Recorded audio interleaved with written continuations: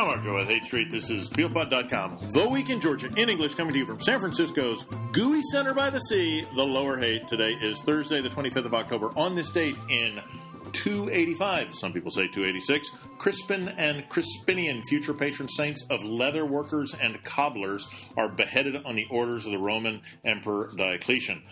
1415, Henry V of England and his lightly armored infantry and archers defeat the heavily armored French cavalry at the Battle of Agincourt.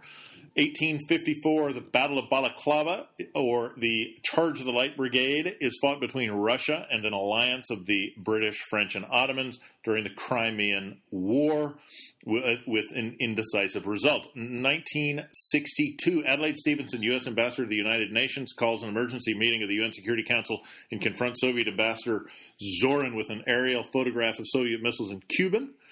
By the way, Stevenson is one of the great unsung heroes of 20th century democracy and the U.S. Democratic Party in general.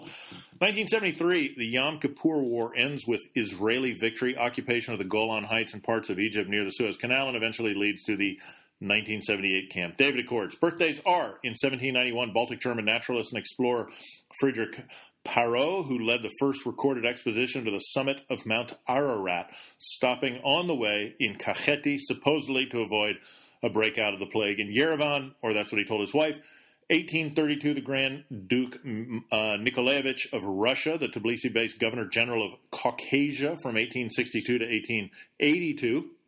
And in 1895, according to the old-style calendar, Azerbaijan-born Soviet NKGB head Vlasvod Merkulov, part of Laurent Iberia's Georgia Mafia, and in 1976, half-Georgian Russian Olympic champion figure skater Anton Teryalovich Sakharulidze. I'm your host, Mark Mullen. If you are or know Americans, be sure to listen to Turnout Tsunami. That's hashtag Turnout Tsunami on SoundCloud, which you can find at www.turnouttsunami.org. To get your friends to vote, there's also a Spanish version, less than 7 minutes, daily episodes until the U.S. elections on the 6th of November. If you'd like to comment on this podcast on the forum, you can go to the forum or ask a question. Go to TPeelPod.com or send us an email at TPeelPod, TPLPOD, @gmail.com. The Penitentiary Service has denied media reports that Mirza Subeliani has been beaten in prison. Former prosecutor's office employee Subeliani is in prison for his role in a cover-up of the Khorava Street murders and has recently made news by releasing recordings of himself and Otsneba officials that appear to show a variety of abuses of power and other criminal offenses.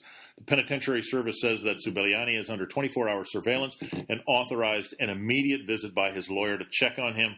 Public Defender's Office Representative Nadia Kuprashvili visited him and says that he also denies that he was beaten. This is that his only signs of injuries are bruises to his elbow, legs, and neck, consistent with a suicide attempt last week. The report appears to have begun on Facebook and migrated to mainstream and television media. Prosecutor's office has released another unauthenticated tape, this one from the 10th of October, that apparently shows a prison conversation between Subeliani and two identified men, possibly Otsneba, Member of Parliament Victor Japaridze, and former Corrections Ministry official Dato Kuntsishvili. In the tape, the voices attribute to Kuntsishvili says the authorities have used criminal networks and bribery to get Archpriest Shio Menabde to pressure his son, a witness to the Khorava Street murders, to change his testimony. Kuntsishvili is recorded saying that they put $10,000 of something, dollars or lari probably, in a church donation box for Menabde. Zaza Saralidze, the protest leader whose son was killed in the incident, says that Menabde's son tried to contact him in July, but Saralidze reported the contact to the authorities because he did not want to be accused of pressuring witnesses. On the tape, Subeliani also talks about internal Otsneba affairs, saying that Tbilisi Mayor Kachi Kaladze has been trying to encourage people to support him, and that the endorsement of Salome Zurabashvili for president has unnerved members of the security establishment, and that he is unhappy with former Tbilisi chief prosecutor Mikhail Shakulashvili, but has archives of Sakulashvili's orders safe somewhere in Europe. Seems as though the divide between Subeliani and the government began with Shalukalashvili's testimony in July, which contradicted Subeliani. Subeliani also claims to have messages from Interior Ministry official Merab Phakadze showing his illegal influence over the Khorava Street murder investigation. Interior Minister Giorgi Gacharia says that he knows who planned the recordings and how they were made, but that any action has to wait until after the elections in order not to seem like a political move. The prosecutor's office says that they have spoken to everyone on the tapes, but that Subeliani has refused to answer most of the questions. The prosecutor's office announced last week that they have charged 3 former security service officials with plotting to kill Georgian businessman Archil Badri Patrikatsishvili in 2007 using relatively new discovered recordings as evidence. However, the police in Surrey, England, where Patrikatsishvili died after what was deemed a heart attack by British investigators, say that the Georgian authorities have not shared any new information with them, though they are aware of new reports about the case. The Georgian prosecutor's office says this is because the assassination plot is just about the preparation to kill Patrikatsishvili and is not related to the actual death, which they have apparently already solved. They did say that they are definitely preparing to share their information with the British authorities, though. Otsneba officials have come out repeatedly to say that all of the recent scandals are part of plots to destabilize the elections, even though the president has no power and nobody cares much for any of the candidates. Interior Minister Giorgi Gacharia hilariously says that he has detailed information on all the plans that were being plotted for destabilization and provocations, but that because of his work and that of the State Security Service, these plans will not materialize and the elections will be held in an absolutely peaceful and safe environment. Tbilisi Mayor Kaki Kaladze accused UNM and their partisan outlet Rustavioti of trying to fuel tensions, radicalize the pre-election environment, and start street protests, but said that no one will be allowed to trigger unrest in the country. He also said that about a month ago, UNM asked permission from the city to hold large rallies on Rustaveli and Freedom Square on the 19th, 20th, 21st, which Kaladze described as part of their attempt to create turmoil. An Otsneba Commission poll shows Zurabashvili winning the election in the first round, with, of course, 53% of the vote, followed by Bashadze with 19%, Bakradze with 17%. Otsneba Member of Parliament Mamuka Mdineradze presented the results, saying that there was evidence that staged performances, blame-shifting, campaigning, and revolutionary scenarios were doomed to fail. 4 polls have been released so far for this election. The National Endowment for Democracy poll from early summer that showed support for the Otsneba candidate, any Otsneba candidate. European Georgia Commission one showing Bakradze winning, Rustavioti with Vashadze victory. According to the State Audit Office, Zurabashvili received 89% of all political donations made during the first half of October, totaling nearly 2 million lari. She was followed by European Georgia, which raises 121,000 lari, United National Movement, which raised 98,000. The remaining 1% of political donations went to the New Georgia Party with 10,000 lari, Free Georgia Party with 3,255, Free Democrats with 1,250 lari, the Labor Party with 1,000 lari, and finally, the New Political Center Girchi with 69 lari. 69, dude. The Girchis, or Pine Cones, held a marijuana legalization festival at Tbilisi's Dede Ana Park at, of course, 4:20 p.m. on the 20th. Presidential candidate Zurab Japaridze was arrested after handing out 3 joints to celebrate the right to consume cannabis. 10 other people were arrested in the confrontation with police after Japaridze's arrest. One Redditor who attended described the event as a clusterfuck with lots of shady shit because Reddit. Prior to the event, the Ministry of Internal Affairs reminded people that the polarization, use, production, and sale of some narcotics remains illegal and said that the Girchis were clearly intending to commit organized crime. Girchi says that the arrests were illegal because, firstly, marijuana consumption is legalized in Georgia, and secondly, Japaridze is a registered presidential candidate and is covered by immunity enjoyed by elected power representatives. Girchi side note, apparently Japaridze lobbied the Ministry of Justice to have Girchi made his middle name in August since the Girchi party is ineligible to appear on the ballot as they have not registered in previous parliamentary elections. Japaridze says that it's very important to have the name of the party on the ballot in some way.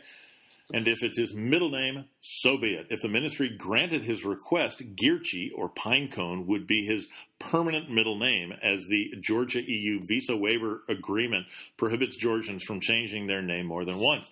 He needed a special petition because the normal Ministry of Justice process could take up to 2 months, too long for his name to end up correct on the ballot. No word as to whether or not the petition has succeeded.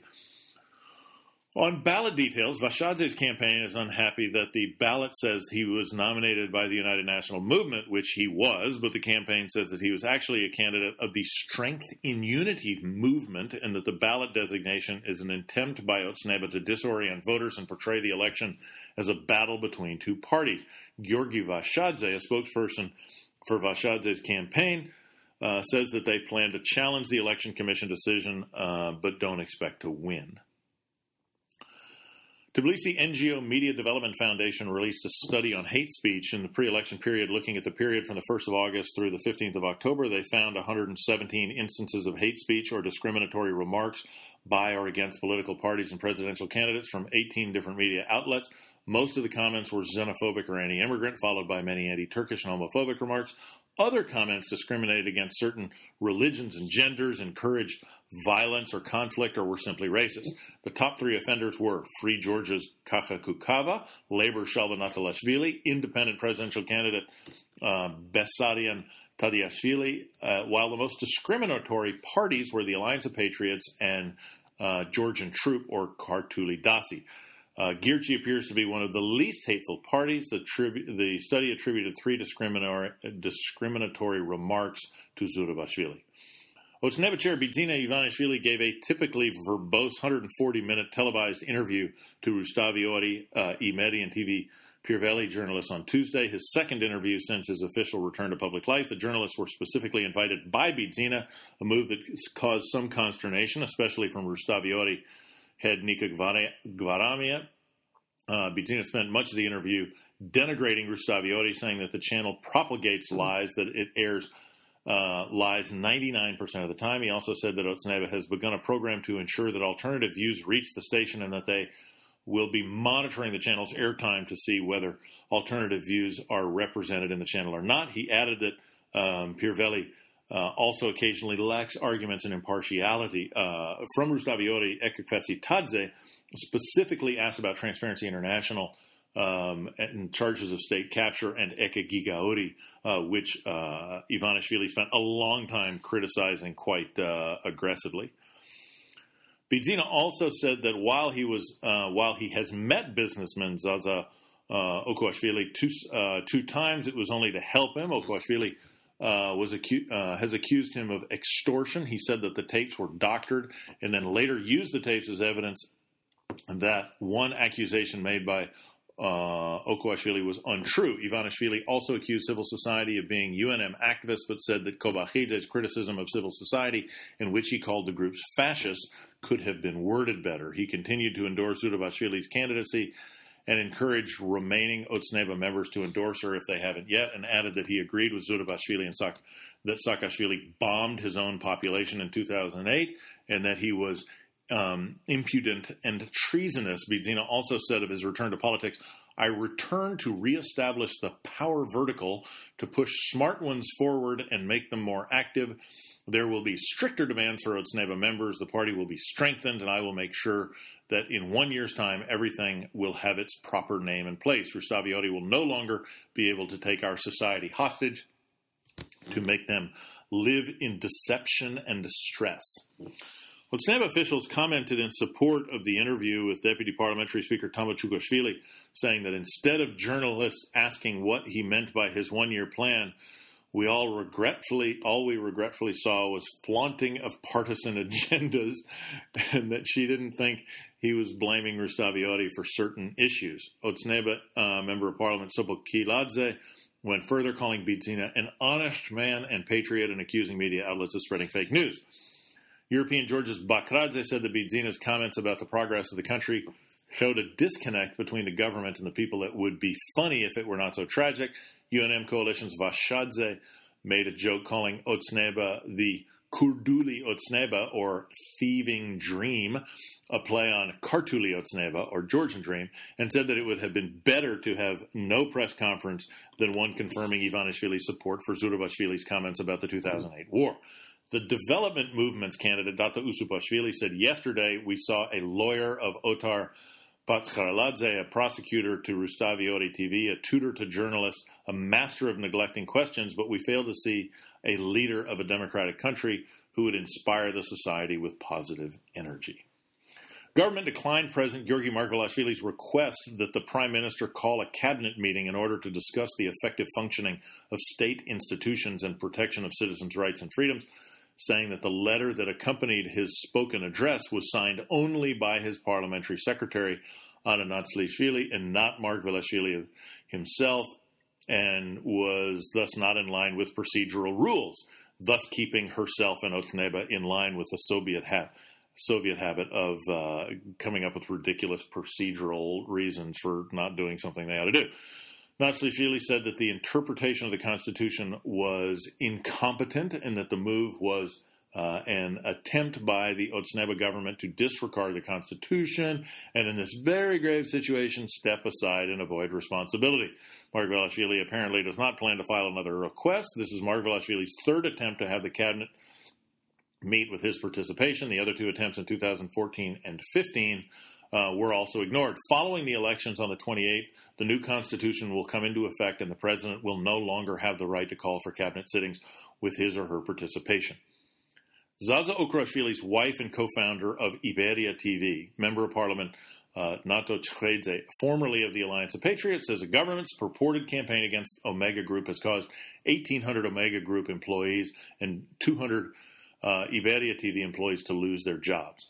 Otsneva Member of Parliament Irakli Sesiashvili and Otar Chirleli have introduced a possible amendment to the Georgian Criminal Code that would punish the making, spreading, and advertising, importing, and exporting of maps of the country without South Ossetia and Abkhazia as punishable with fines or imprisonment for up to 2 years, because that's way on the top of everybody's list.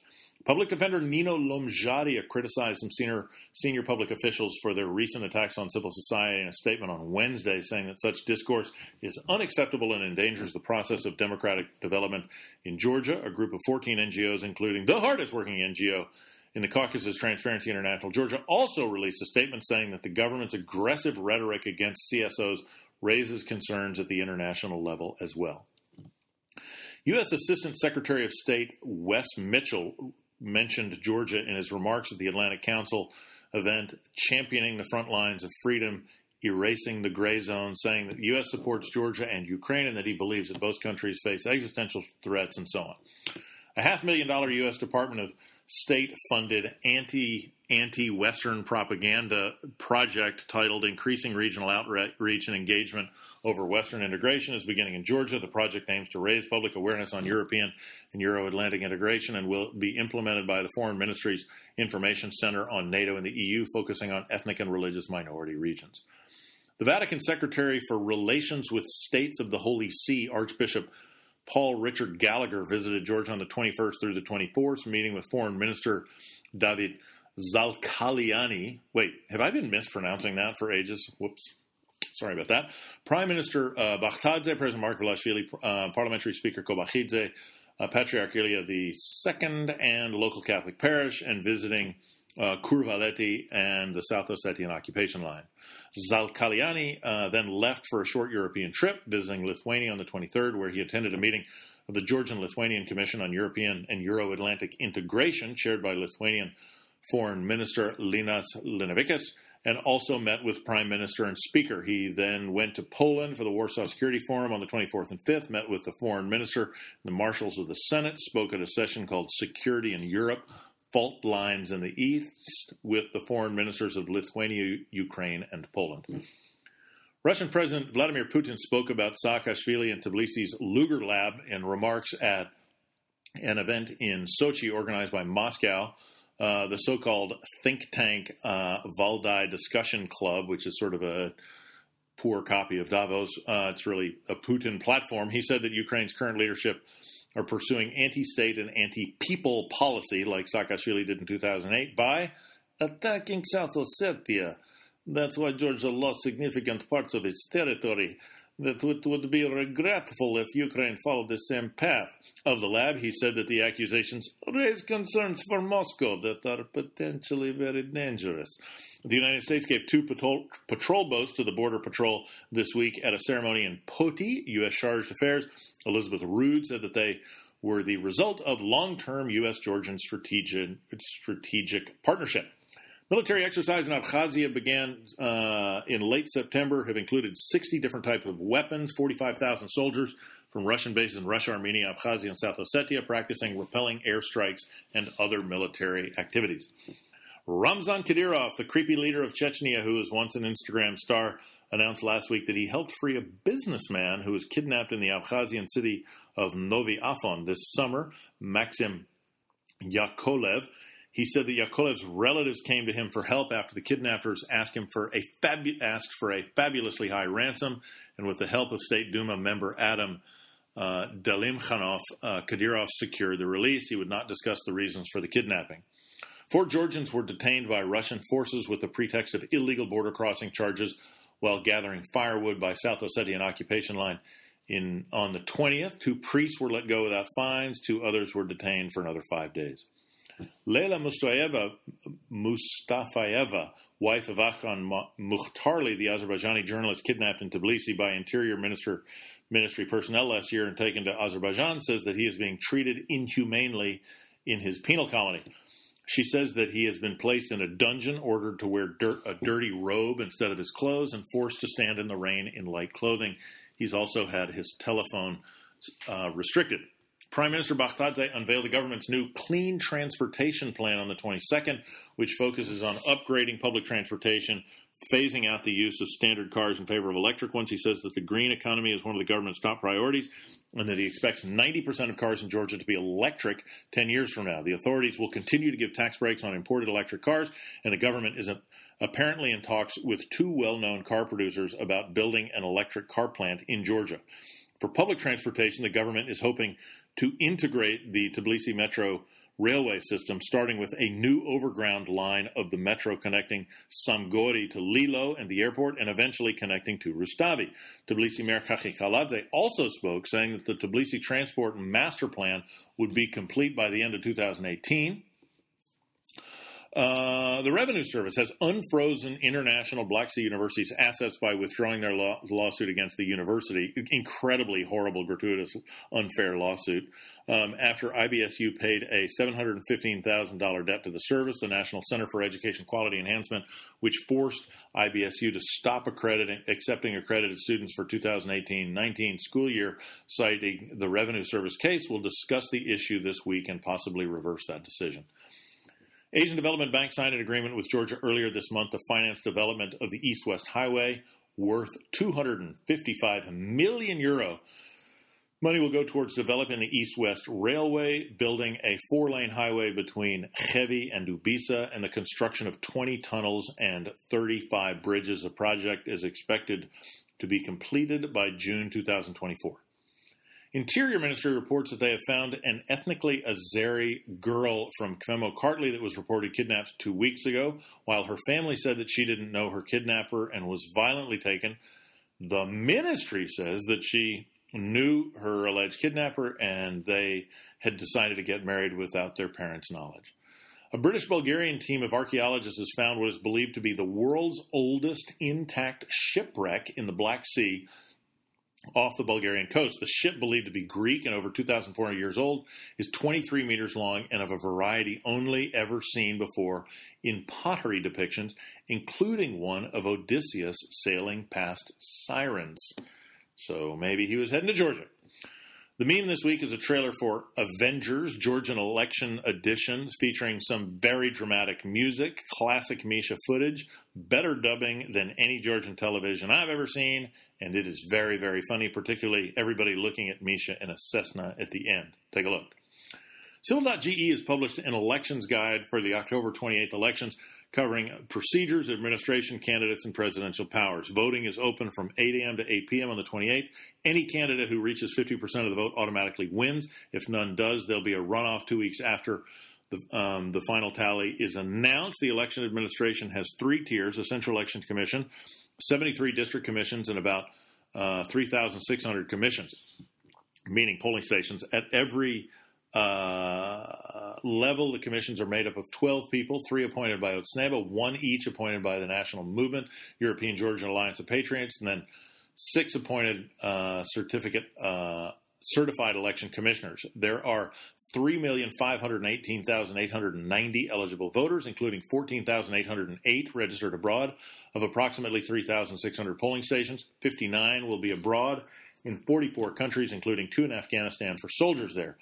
This is the last direct election of the president as Georgia moves to a fully parliamentary governing system. The next president will be elected by a 300-member electoral college in 2024 for a 5-year term. Since the electoral college has been such a great thing in the United States, when the president elected on the 28th is inaugurated, the new constitution will go fully into effect, resulting in much reduced powers for the president, so that it'll be essentially just a ceremonial position.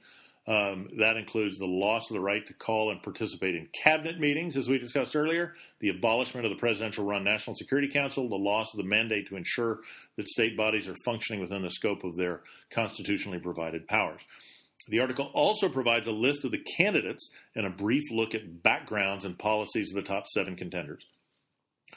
Eurasianet wrote about the crowded field of presidential candidates, covering some of the minor ones like Mikhail Gela-Suluashvili, whose platform says, "The second coming of our Lord Jesus Christ is almost upon us, and in times like these it is imperative that the president of Georgia is the agent of God's will on the earth." He also says that Misha and Putin are prophesied kings of the south and north and will battle in the final war between good and evil. Another candidate, Kakhabar Chichinadze,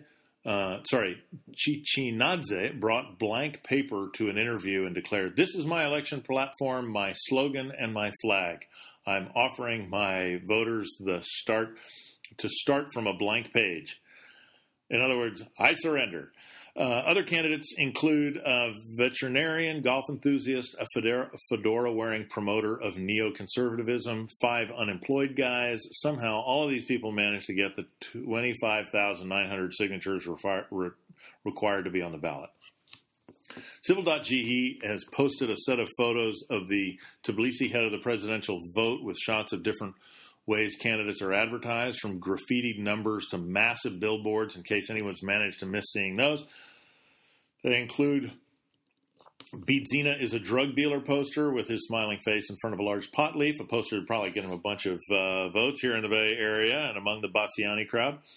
Eurasianet also wrote about candidates' marijuana positions in a little more depth. Vashadze has been running ads saying, "Don't let them turn Georgia into a cannabis republic."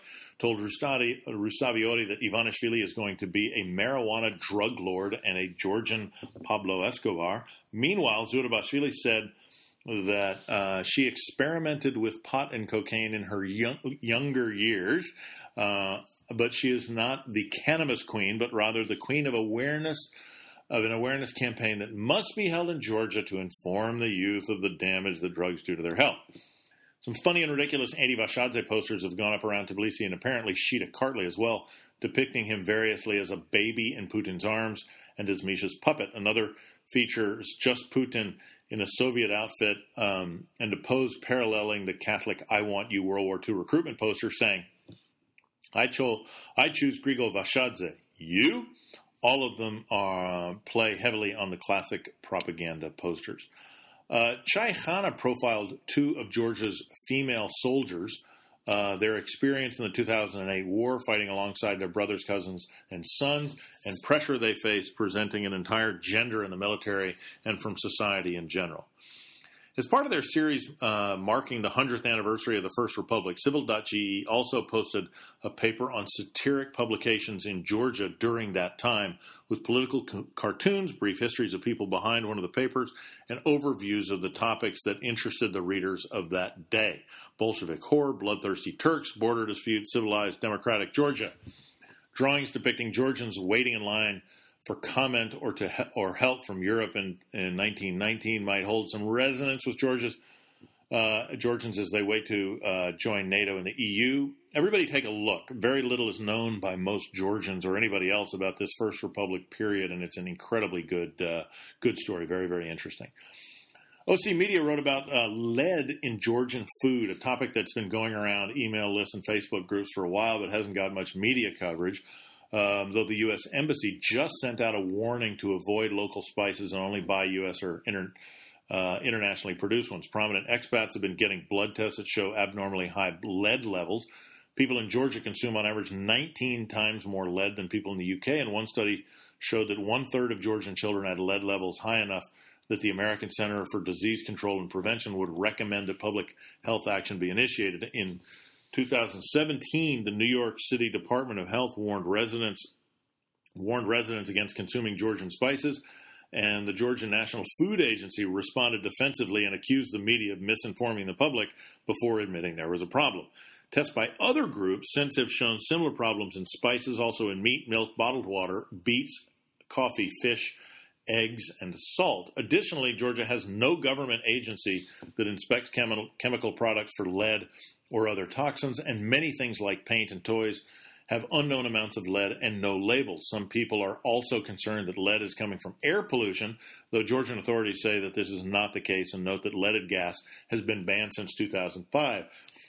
A UNICEF survey is currently underway that will provide the first nationwide general data on lead levels that we will follow closely. Jam News Media published a photo essay by the Georgian resident of German House in Bolnisi, otherwise known as Katarinafeld, looking at its and the city's history and present. Her family drinks Christmas drinks out of the flasks left behind by a German chemist in 1941 when Germans were exiled to Kazakhstan and Siberia on Stalin's orders. Now, only traces of Germans remain, a few descendants of Germans who married locals and thus weren't exiled. Walnut tree-lined streets, the Luchen and Zuchen baked on Easter and Christmas, 156 aging German-style houses, and a Lutheran church that is currently being used as a sports complex. YouTube channel Insider visited Brooklyn Ajaruli Khachapuri restaurant Cheese Boat, where they tried 6 non-traditional variations of the khachapuri, including a sweet one, a shrimp one, and a very mysterious pink one. The video also includes a brief story about the origins of khachapuri with a lot of extraneous apostrophes. All this stuff to read is posted on our forum. This week's dive bar number is 1.3, the amount in Lari that the Ministry of Environmental Protection and Agriculture ridiculously charges you to copy public information onto a floppy disk. The Tbilisi Architecture Biennial themed Buildings Are Not Enough begins on the 26th and includes a symposium, exhibitions, architectural tour of Tbilisi, and more. The tour requires advance registration, begins at 11 a.m. on the 26th, and shows visitors Guldani while discussing different types of markets, life in the suburbs, and how life continues in Soviet apartment blocks and the public spaces that are changing in the face of capitalism. That same day, there will be a to-be-determined film screening and official openings of the biennial and several exhibitions. An exhibit called Gathering is on display at the Tbilisi History Museum through the 2nd of November, featuring works created by British and Georgian artists at a workshop earlier this year. The project focuses on representatives of artistic and cultural spaces, the artistic community, and art lovers, and the relationships and cooperation between the center and regions. A new exhibit titled Ariali Will Be opens in Tbilisi's Patara Gallery on the 26th at 7 p.m. Shows a collaboration of artists Luka Akhmidze and Nana Kalandadze and will be on display through the 16th of November. The gallery is located in Rose Revolution Square underpass in front of the Radisson. On the 27th, Nino Naneshvili, founder and artistic director of Ialoni's Women's Ensemble, will present an introduction to Georgian traditional music with a demonstration by some members of the ensemble at 7 p.m. at Khidi, Tbilisi. A biennial symposium on traditional polyphony begins with an opening gala concert on the 30th at 7 p.m. at Tbilisi State Conservatory, runs through the 3rd of November with concerts almost every day at 1:30 and 7:30 p.m., featuring local and international choirs. Tbilisi's first Caucasus Con will be held at the Tbilisi Mall on the 2nd through the 4th of November, celebrating animation, cosplay games, esports, and the communities that bring them to life. There will be a contest for homemade costumes, a game jam, and an animation jam where people work together to create animated films or video games, prototypes in 48 hours, free screenings of film courtesy of the Tbilisi International Animation Festival, video game playing contest, classes, and more.